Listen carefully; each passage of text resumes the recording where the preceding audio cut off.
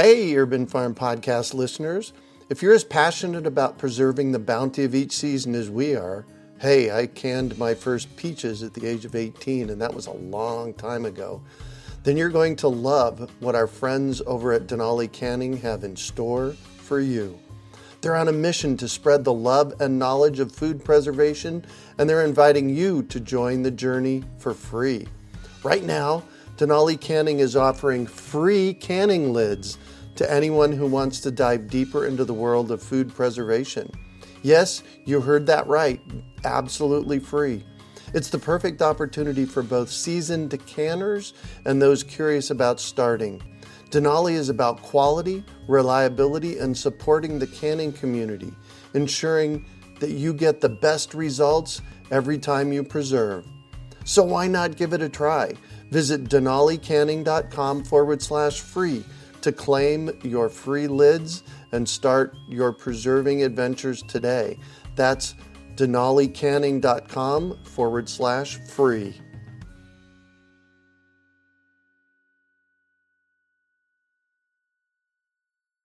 Greetings, urban farmers, gardeners, and healthy food visionaries.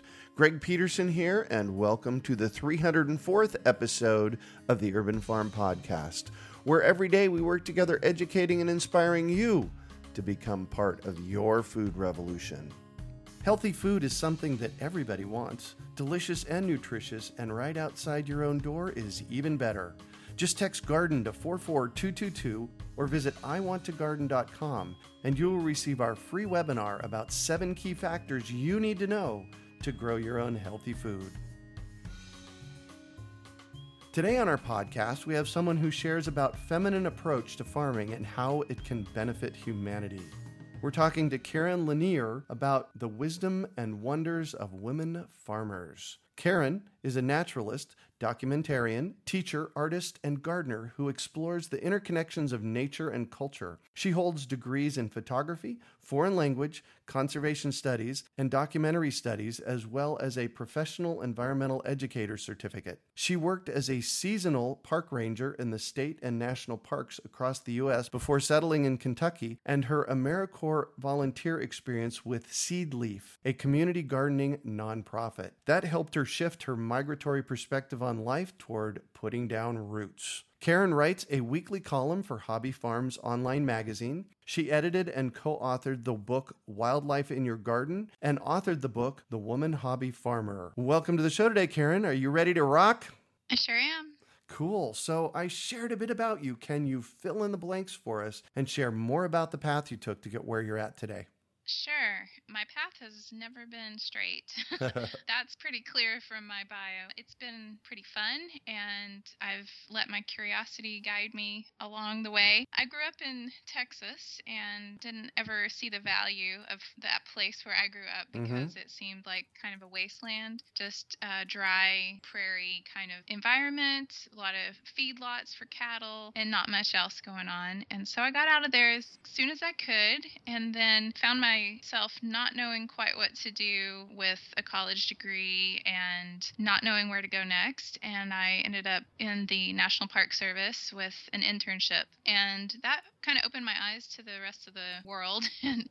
And I started working seasonal park ranger jobs. And sometimes that would lead me back closer to home, and sometimes that would lead me farther away. Throughout all of it, I was interested in photography, and I was doing some photography along the way, but when I wasn't working seasonally at the parks, I would usually go to work at a photo lab, mainly during the winter and times when I couldn't find a job elsewhere. So I had those two kind of dual passions, working with images and art, and also working outdoors and connecting people with the places they were visiting. I didn't really have any training to be a park ranger. I realized I really wanted to learn more about biology, ecology, just our whole life sciences that I kind of skimmed over because I focused on the humanities when I was in college. So I ended up going back to school and found a really cool program that no longer exists. It was in place for about 3 years at the College of Santa Fe, which also no longer exists under that name. So there's not very many of us who have a degree in environmental documentation, which basically means we studied a lot about the environment and we studied a lot about storytelling and combined those two things. Wow. How fantastic is that? Yeah, it's a pretty perfect fit for me. So then I kept on working in parks and then trying to find ways to use my new skills with audio recording, video editing, more photography, and creative writing. Now I've also been equipped a little bit more to understand the natural world. So it gave me an even deeper appreciation. And so eventually I kind of went back home and worked at a state park, and it was miles and miles from any sort of city. It was in a tiny town of about 400 people, and I felt really isolated, and it gave me a lot of time to think. No radio, no TV, just like, what am I going to do? So I picked up some books that kind of set me on a new path, and one of those was Barbara Kingsolver's Animal Vegetable Miracle. Oh, yes. I'll tell you, that has come up on the show many times.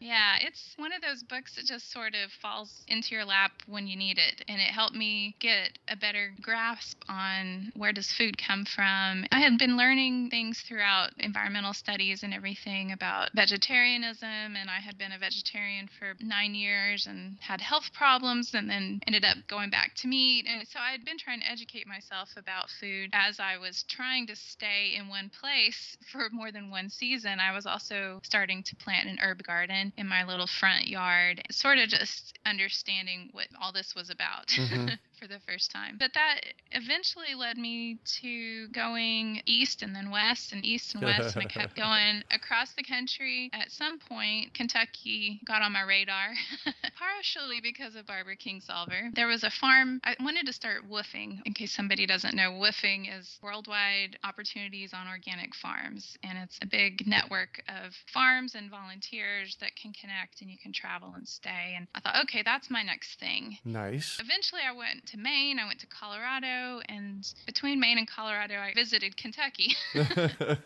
I visited a farm I was interested in. I had a good friend who I was connected with. We'd visit and go back and forth. And so I was like, okay, I want to be closer and try this out. And, being in the Southwest most of my life, I could see how hard it was to farm. The only role models I had was cotton and cattle, maybe a little corn here and there. Yeah, well, we're in Phoenix here, so we know firsthand what it takes to grow in the desert. Oh, gosh, it's just so challenging. I really respect people who can make the most of their resources. As I learned about cultures that survived over thousands of years, I started realizing how wasteful our culture is and how far we've come from being in touch with that. Yeah. And one of the places that I worked that kind of helped me understand a bigger picture of humanity was I worked at a flint quarry, which was an archaeological site. So people, more than 1,000 years ago were flint napping and trading this really precious tool. I've never had any experience with tool making, and here I was trying to explain to visitors from all over the world why this was an important resource. And I think that's something that was also a tie to me figuring out that the place I came from was not a wasteland. There were really precious resources. We had a big wildfire at that park, and then the following year, for miles and miles, everywhere you looked, there were wildflowers blooming. It's amazing how that happens, isn't it? Yeah. And so I started trying to learn what those wildflowers were. I started studying ethnobotany, and I made a little plant guide for the flowers in the park because a lot of these nobody had seen for 10 years or so because their seeds had just laid dormant. Wow. Yeah. It was just kind of weird that I went all over the place, came back home, worked at these parks closer to my roots, and then I started understanding more about survival and living off the land and what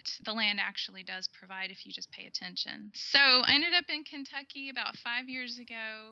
Thought, oh, this must be like an oasis. It rains, it's green, there's just no need to water a lawn, and there's just grass everywhere and trees and fruit. But there's also a lot of blooming plants in the springtime that I was not used to. So it was a bit harsh on my respiratory system to jump in. I didn't stay on that farm as long as I expected to, so I moved into town to try to get acclimated. That's when I started working and volunteering with Seed Leaf. And that's the nonprofit that I have a ton of respect for, and I could talk to you for an hour just about what they do. So, bridging the gap between Seed Leaf and you writing a book called The Woman Hobby Farmer. Tell me about that leap that you made. The leap is kind of big for me. I wasn't expecting anything like this to come along. I was also volunteering and involved with a native plants group, an organization here that promotes landscaping with native plants called Wild Ones. Wild Ones is a national organization, so there's little chapters, and I got involved with them and I started writing for their newsletter once a month. And that was the first time I had written anything that had been published. It was fun for me to just pick a topic and explore it, and I had studied creative writing, but I really hadn't used it in that way. Eventually, I got to start writing for Hobby Farms magazine. It was great because I knew the editor. She was a nice. friend. That's always a good bonus. And I met her through Seed Leaf, so it's kind of this little hub of network that there's little tendrils reaching out, and one person leads to the next. Getting to write for Hobby Farms, I was writing maybe every 2 weeks for the online magazine. The editor asked me if I would write or co-author and edit the book Wildlife in Your Garden. So I jumped on that opportunity, had never done anything like that before. I just thought, writing a book's like writing a bunch of articles and putting them together. Well, not quite. Yeah, it's harder than it looks. Oh, yes. So that came off pretty successfully, although it was pretty stressful for me because I was moving in the middle of it and trying to figure out how to write a book. So I'm grateful that book was kind of a good starter with many articles that were handed to me that experts had written, and I just had to compile them and get them in order, and then I wrote additional parts. It goes from insects all the way up to bears and tries to kind of touch on a little bit of life along all of that scale. Yeah. So luckily, birders and butterfly experts and some bee experts had written great articles, so I didn't have to do those. Those sections are really well done. So I covered some of the animals that we don't think about that much, like turtles and salamanders, some animals that we kind of like to hate. Right. Gophers. Stinging insects, gophers, moles, voles, that kind of thing, and deer. You can love them or hate them. But my approach to the book, which I'm really grateful that the publisher didn't really give me many constraints. So I got to give it my perspective, which, having been a park ranger for many years, I was a little more concerned about wildlife than people's gardens. Honestly, that's kind of where my heart goes, and I have to sort of find a way to say, oh yeah, it's okay to have both. Really, I think it comes from a place of understanding, and my training also as a park ranger was in interpretation. I wasn't the kind of ranger who's carrying a gun and giving people tickets for doing bad things. I was educating them and helping them connect with the resource. That heart that you spoke to a moment ago in your first book, that led to your next book, I would suspect. Yeah, and it was just about a year later, the same publisher came to me and said, would you write this book? And I was a little surprised because they had just offered it to a very good friend and who was also writing for the magazine. And she told me about it, and then she said that she was going to say no. And then it came to me, and I was like, should I follow her way that she did and say no, or should I try this? And I went for it because, again, the publisher was really open with me to be able to do it my way. I thought this would be a great way to just grab those documentary skills and put them to work. So I got to do longer interviews and spend a good amount of time with each person, as long as they were able to spend a good amount of time with me. Exactly.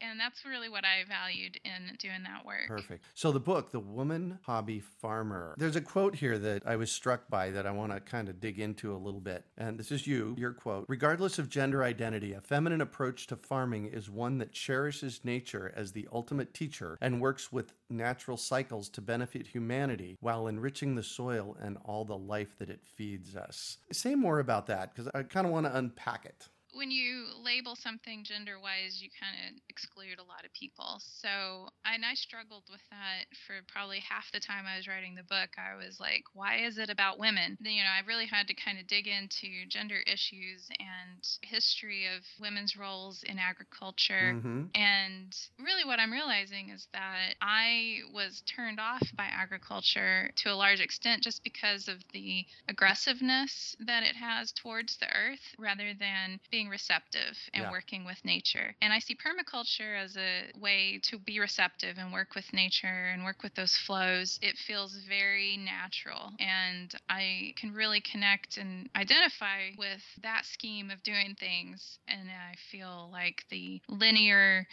get from point A to point B with making the most profit along the way is not helpful for neither the land or the people involved. I think that the feminine approach is really addressing the feminine side of all of us, that we all have the masculine and we have the feminine, we have the yin and the yang. There's times when we need to push ahead and be really strong-willed to get something done, and there's times when we need to relax and listen and really sense, what does this place need and what do I need from the place, and what does the other life that depends on this place, what do they need, and how can I connect with it?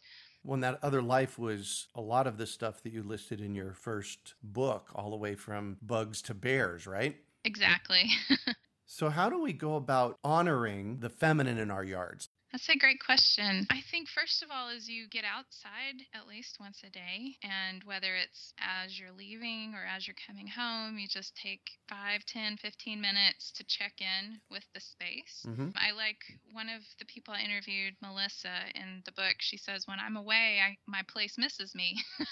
And when I come home, I can tell we're glad to see each other again. And so that's one way to just be receptive. What's needing a little bit of water? What has really blossomed over the past day or two? That's also just being aware of your surroundings, being observant, letting all of your senses connect, not just sight, but smelling things, listening. It makes you a better neighbor as well. A better neighbor, is that what you said? Yeah, a better community member if you're aware of your surroundings too. Interesting. So I'm up early every morning. I'm usually up by between 4:30 and 5:30. Often my task involves me getting in front of a computer early on during the day. But the first thing I do every morning is I walk out into the front yard or the backyard. I check on the chickens. I check on the yard. I check in with the space, always in my bare feet. For me, that's a connection that clicks me back into why I'm here. Yeah. Something about the contact of our skin on the earth probably ignites some of those memories and things that we don't have words for, and we don't know how to express, and that's okay. We can just be there. What is the feminine approach to farming? I think that's pretty much what the whole book has to go through. A lot of it is introspective. It's asking questions of yourself and finding what resonates with your values the most before you take an action. It's being intentional and being intuitive. Those are some skills or tools that don't get sharpened very often in most of our society. So really, it sounds counter to being feminine, but it's also kind of being the leader, being the guide, and knowing that you've got a whole community that you are working with. And that community may not involve other people. It may be a community of water and air, insects and mammals, but you're not alone. You're never alone in gardening. That is the case. So you already kind of touched on this. So this approach isn't limited to only women. Can you say a little bit more about that? I think I've seen women around me who, when I bring this topic up, they get a little nervous, and, nobody likes to say the F word, feminism. And when I've brought it up, like their partners or their husbands have been part of their stories for sure. It's not just about singling out this gender. However, women, for many different reasons, have not been given the credit that they are due when it comes to providing for their households and being farmers. But I think men also don't have, sometimes in their society, the world of suits and ties and office buildings, Uh-huh. they don't necessarily have the freedom that women might get to experience with listening to their bodies and having to take time for themselves, because if you're 9 months pregnant, everybody understands, okay, it's all right if you need to take some time off. And men are kind of forced into this role of always being active or taking the lead. And I think they need to get permission to check in with themselves and check in with the land and check in with anything going on in the ecosystem where it's hard to see that they're actually doing anything. It's hard to know that you're farming when you're just sitting listening.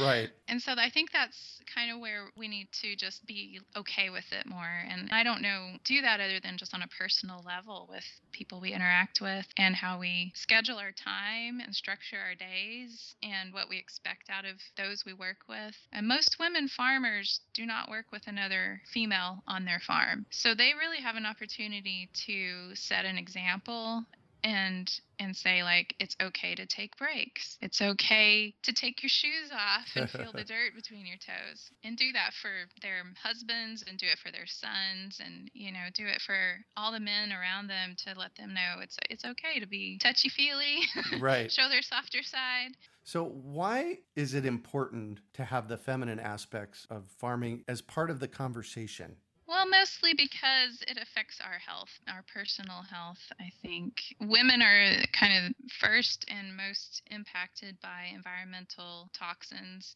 Everything from breast tissue to ovarian tissue gets a lot of damage from toxins in our environment. So it's kind of like we're this alarm system that's ringing and saying something is off. And if we can listen to that and then as a whole society and make some changes, putting women's health in the forefront and realizing that it's directly connected to our soil and our air and our water quality. The big ag systems and what they do to our soil and our air and our water quality, it's a no-brainer, really. So I think that's why the women in that title, and that's what's important about it, is just letting this be a reason. If you care about the health of the women in your life, then maybe you'll make a change in the food system, whether that means buying organic next time you go to the grocery store, or maybe it means starting that farm you've always dreamed of. Right. So your book is not a how-to manual. What did you hope to share? I think it's more of a why-to manual. It brings a lot more attention to the wisdom that you already have within yourself. And while there's about 20 different women's perspectives in this book, some, I spent 3 days with, some I just had a quick questionnaire with, but they all brought their wisdom to it. That doesn't mean that the reader doesn't have their own point of view. So I included little workbook kind of questions that you can be meditating on as you work in the garden, or just give it a little room for your own thoughts. Also, planning space. Fun thing to do in gardening is to make your sketches, get a layout of how you want things, and then remind yourself as you go along, take notes, and then reflect back. We go through the whole year in a cycle of changes going on in nature, and we can also reflect and look at all the changes that we've experienced in that year, whether you want to call a year just a season of growth or a calendar year. But the last section of the book is really about lessons learned and passing on that wisdom too. Everybody has the ability to be a teacher of something, and everybody has the ability to be a student for their whole life. Right. So I think there's a great need to recognize in yourself what you've done, what you've accomplished, and then also look at what is it that I want to learn next, and who can I learn that from? Beautiful. Well, thank you so much for that. So I'm going to shift on you, and I'd like for you to talk about a time you failed, how you overcame that failure, and what you learned from it. I tend to jump into the deep end of things, and I think when I left home and started moving around, I didn't just go to any national park. I went to Death Valley National Park. Oh, wow. So I went off the deep end there, kind of, but that was good because it's kind of sink or swim. And I thought that would work when I moved to Kentucky, and and came out to that farm. And I think that's one of the things I felt like a failure because I only lasted a few weeks instead of 6 months as an apprentice. I took it pretty hard. This was a dream that I always wanted to live on a permaculture farm and, really be in touch, live off the grid. And I was a little hard on myself about, now I'm back in the city and I just didn't cut it. It wasn't tough enough. But I think what I learned from that, and I write about it in the book, there's an essay called Transplant Shock. It's about being gentle with myself and understanding that I can listen to myself. My body is part of nature. If I'm listening to nature and I'm listening to my body, then I can understand what I need and when I need it. And my allergies so bad. I felt for the first time in my life like I had asthma and I was a little freaked out. So I really had to find a place that was safe for me to deal with just the environmental differences of being in this place. That was good because that led me to all these new opportunities. And just last weekend, I went back to that farm and I spent the weekend there doing a permaculture workshop. Oh, nice. And it was just amazing to think back at how I came to be a stronger person through that experience. And I'm still closely tied to those people out there and the great work that they're doing. So it wasn't just like burning my bridges and, I failed and I'll never go do that again. It was just finding a different way of continuing that dream. Beautiful. So you've mentioned the word permaculture a couple of times. Have you done a permaculture design course? No, I haven't. However, jumping in the deep end, again, I ended up working at a middle school that was a Montessori-based school that was brand new, a brand new building that had been revitalized in an urban area, and they wanted someone to basically teach the kids how to create a permaculture farm. Oh, nice. I had started reading about permaculture back about 10 years ago when I was in Texas, isolated by myself and reading up on anything inspiring that I could find, and read about the One Straw Revolution and was really interested in all of this. But really wasn't until I came out to Kentucky that I actually experienced a place that was legitimately a permaculture farm. With very little experience, I jumped into teaching middle schoolers. You never learn something as quick as when you have to teach it. This book really helped. It was the Permaculture Handbook by Peter Bain. Oh, yes. I really referred to it a lot. There's some good videos too. And then there was a place in Colorado I connected with, which is the Colorado Rocky Mountain Permaculture Institute. I had been there a few times and seen the work they were doing and helped do some writing about their greenhouses. So just that little bit of experience led me to thinking, I could teach. Oh, yeah. But that was another learning experience. We got it started and then I moved on because I realized I wasn't in the right position. Also with Seedleaf, I kind of incorporated a lot of permaculture ideas. They're a community gardening nonprofit that takes what is considered blighted land in these small little downtown pockets and creates community gardens. There's no better place to do permaculture than that because you've got tons of resources, like there's cardboard and wood chips. People, right. We could get tons of volunteers to come out and do a raised garden build and do food forests, mushroom inoculation, and all that good stuff. Oh, nice. And so that was a place to kind of experiment with it because nobody's really counting on selling that at a market. You're not having to feed your family from it. So community gardens are an awesome place to try out permaculture, even though permaculture really requires years and years of interacting with the site. But I think if you feel like you have a little wiggle room and you're not dependent on making a profit in the first year or anything like that, and you're interested in those ideas, you can try it out in a community garden. Being a permaculturist for over 28 years now, I think, I've been studying permaculture and observing. I don't know that it requires a lot of time on the land. It requires a lot of observation on the land. And that speaks to your feminine piece. Standing back and paying attention to what's going on in the space is a really, really important piece of working in the flow. Exactly. So what do you consider your biggest success?